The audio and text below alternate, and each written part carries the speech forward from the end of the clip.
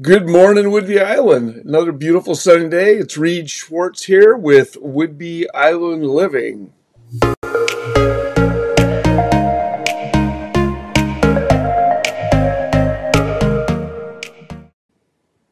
And today I've got Bryan Stucky, City Councilman, Oak Harbor, joining me today. And thought we'd chat about a few things about City Council and how you got to where you are. Let's do it. How you doing this morning, Bryan? Oh, living the dream here on beautiful Whidbey Island. It's nice to see the sun out, and hopefully I'll go out and enjoy it today. Okay, well, it was good to see you last night at the Luck of the Irish. Were you lucky? Uh, I'm lucky in that I had a good time. I'm lucky that I had conversations. I'm not lucky in that I won a bunch of money, no, but, it's just how you look at it. Yeah, well, we were lucky that we got to donate money to go help with scholarships and backpacks programs. So that's the way I look at it. We were definitely lucky, and it was a great time. So, Bryan, so how long have you been on City Council? So I was kind of in a unique position in that I was filling a term that was appointed. So I got an extra 2 months on the people who are elected at the same time as me, which kind of means I get a cooler chair and more closer to the middle. So I believe it was 2021. I started end of November of 2021. Okay. So relatively new. But I mean, if you look at the makeup of the council, four of us are new. So it's a relatively new council in general. Okay. So give me a little bit of background about yourself and how'd you decide to get into politics? Yeah, it's interesting. Who decides to be, a bit of a community punching bag? It's an interesting career choice. Well, it's important to remember too that city council it's part time. So we say career, and it's not really a career, but it does certainly take time and dedication. Uh, it was never really on my radar. Growing up, I really wasn't politically active. In fact, I'm sorry to say, I didn't vote for the longest time. I was one of those people who didn't really vote, didn't really pay attention. But the key here is I didn't complain. Okay, you always Okay. say, There you go. you don't That's what I was vote, just gonna I didn't ask. complain. But then when I started looking to my dream of becoming a business owner, I figured I should start paying attention a little bit more because those things are more affected by the local politics and climate.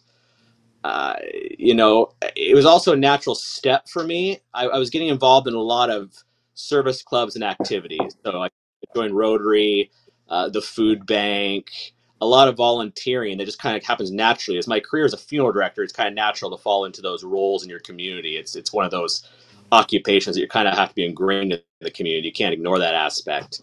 Right. And after doing those things, I thought it was a good step for me. And the main reason is I like helping people with their problems. I mean, that's what it boils down to. I like helping people with their problems. And on a local level, especially on something like city council, you can do that and you can see the tangible effects that maybe you wouldn't at a higher political level. I mean, for example, someone calls me up and says, hey, my stop sign's ripped off at the end of my street. Well, I can help fix that. I mean, it's tangible. I can meet the person that I'm helping. Right.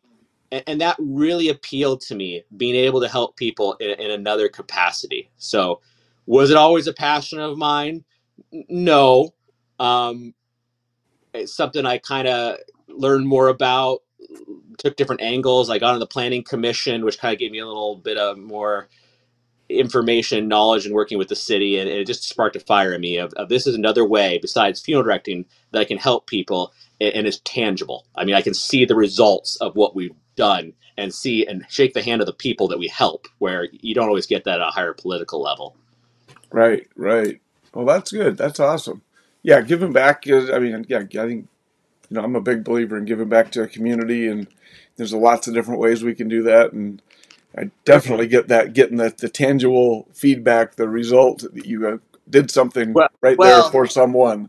We don't do it for the money and the fame. We'll put it that way. So, Not yet. You never know. If I get to that point, someone needs to tell me, and I'll stop doing it because that's the wrong reason. Okay. So, Well, my next question was kind of what inspired you to pursue this, but you kind of covered that. So what is your big motivation to keep going?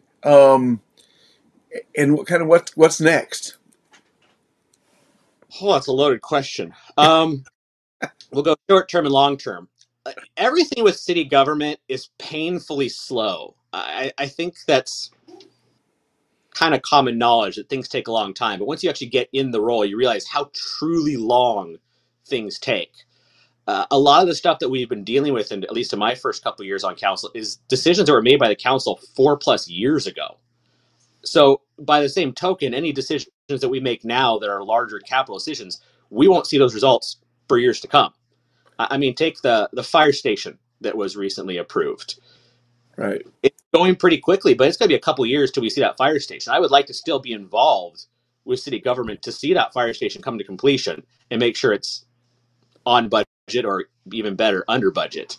So seeing the projects that we're working on finish is kind of nice. It's kind of awkward with elected positions that you can have these great ideas, you're going full steam, and maybe you don't run again or you come off council and you hand off to somebody else. Well, that wasn't those people's idea. It was yours. It's kind of like handing your baby to somebody else.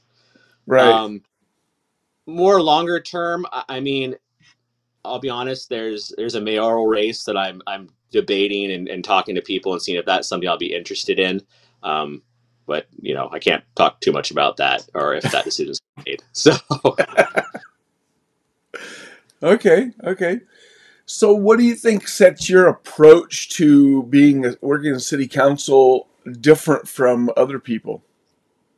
yeah. So my big thing with city council is when you campaign, people want to hear what's your vision, what's your plan. They want to hear concrete ideas of what you want to do, what you want to accomplish, and that's something I kind of always avoided.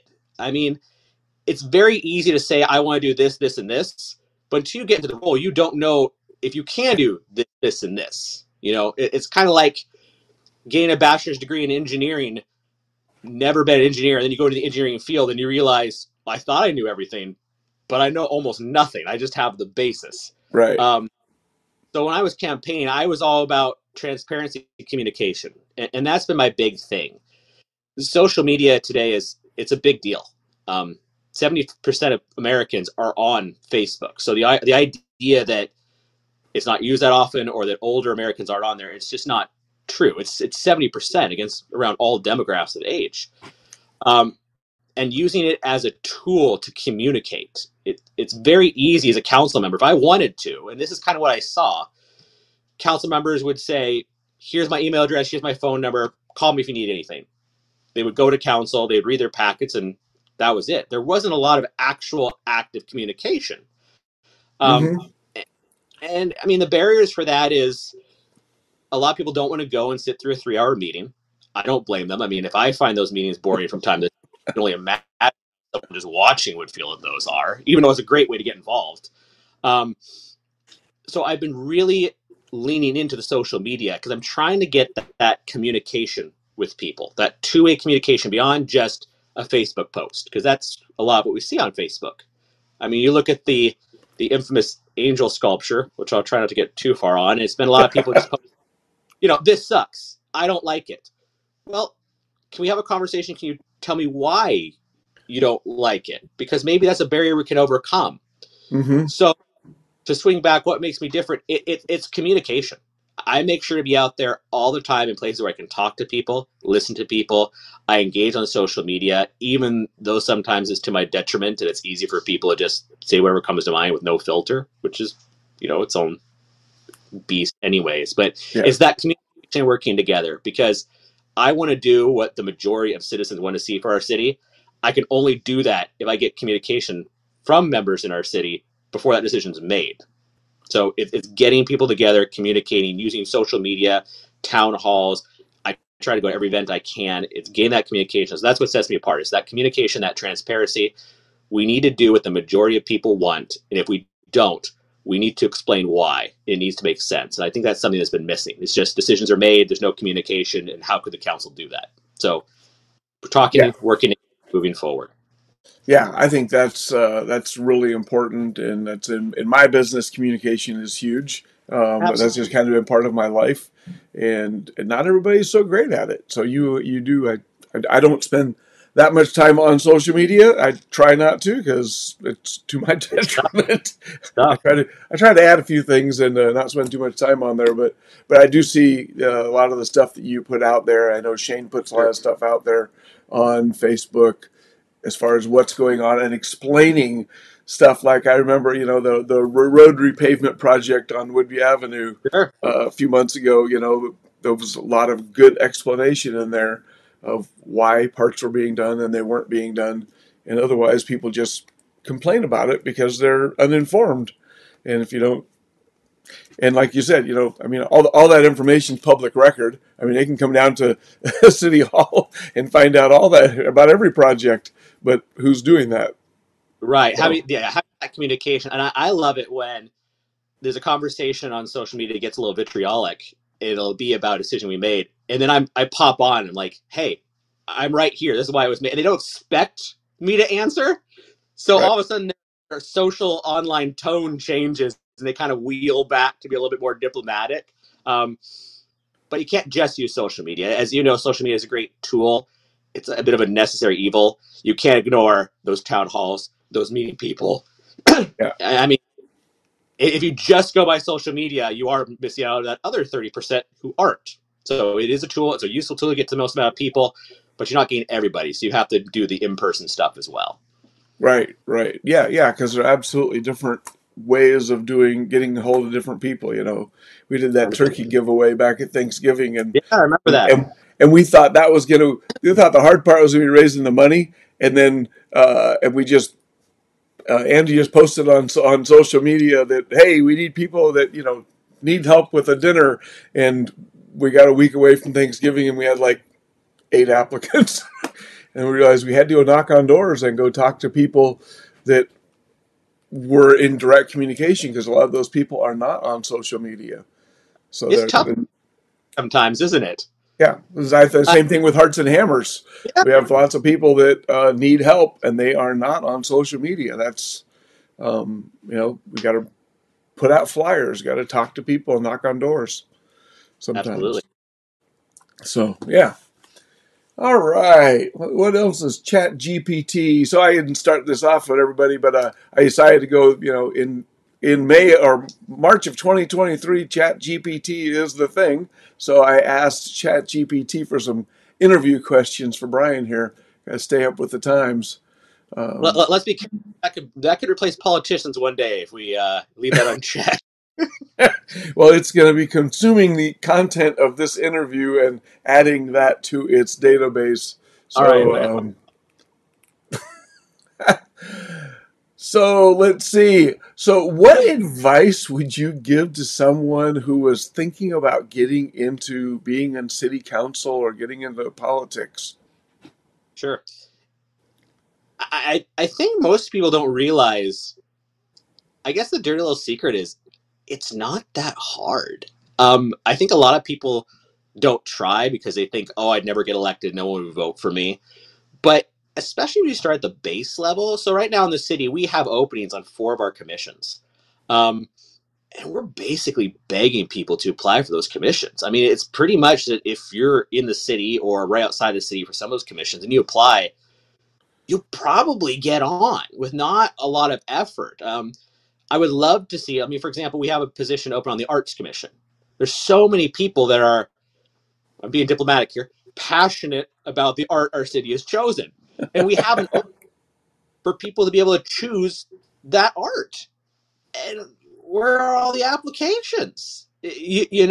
And I would love to have a time when there's 10 people applying and we can choose the best candidate. But right now, they're just positions that people aren't applying for. And I don't know if that's because they don't think they're going to get on it because there's a bunch of competition. Um, I, I don't know if we're not communicating what those positions are well enough because time wise, it's a meeting a month. I mean, it's not a huge time commitment.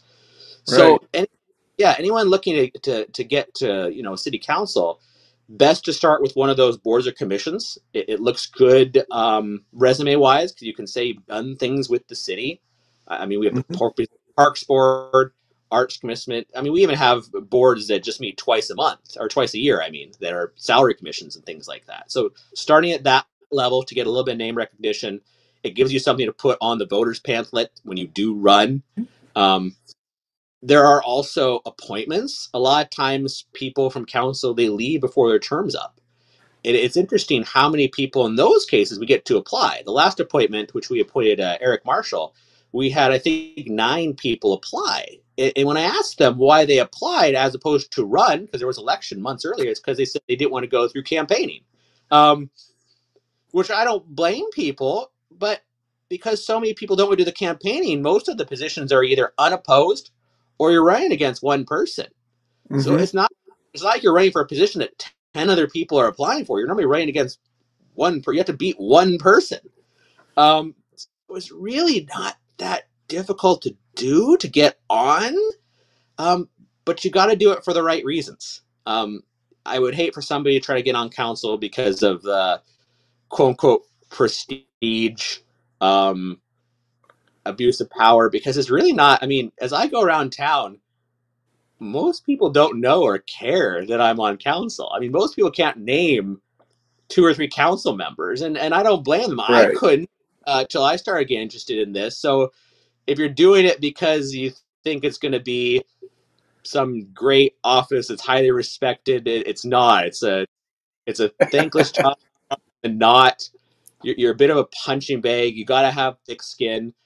But those times when it isn't thankless, when you're able to see the results of what you're able to accomplish, it is one of the most gratifying things in the world. It really is. Well, that's good. I'm glad you. Yeah.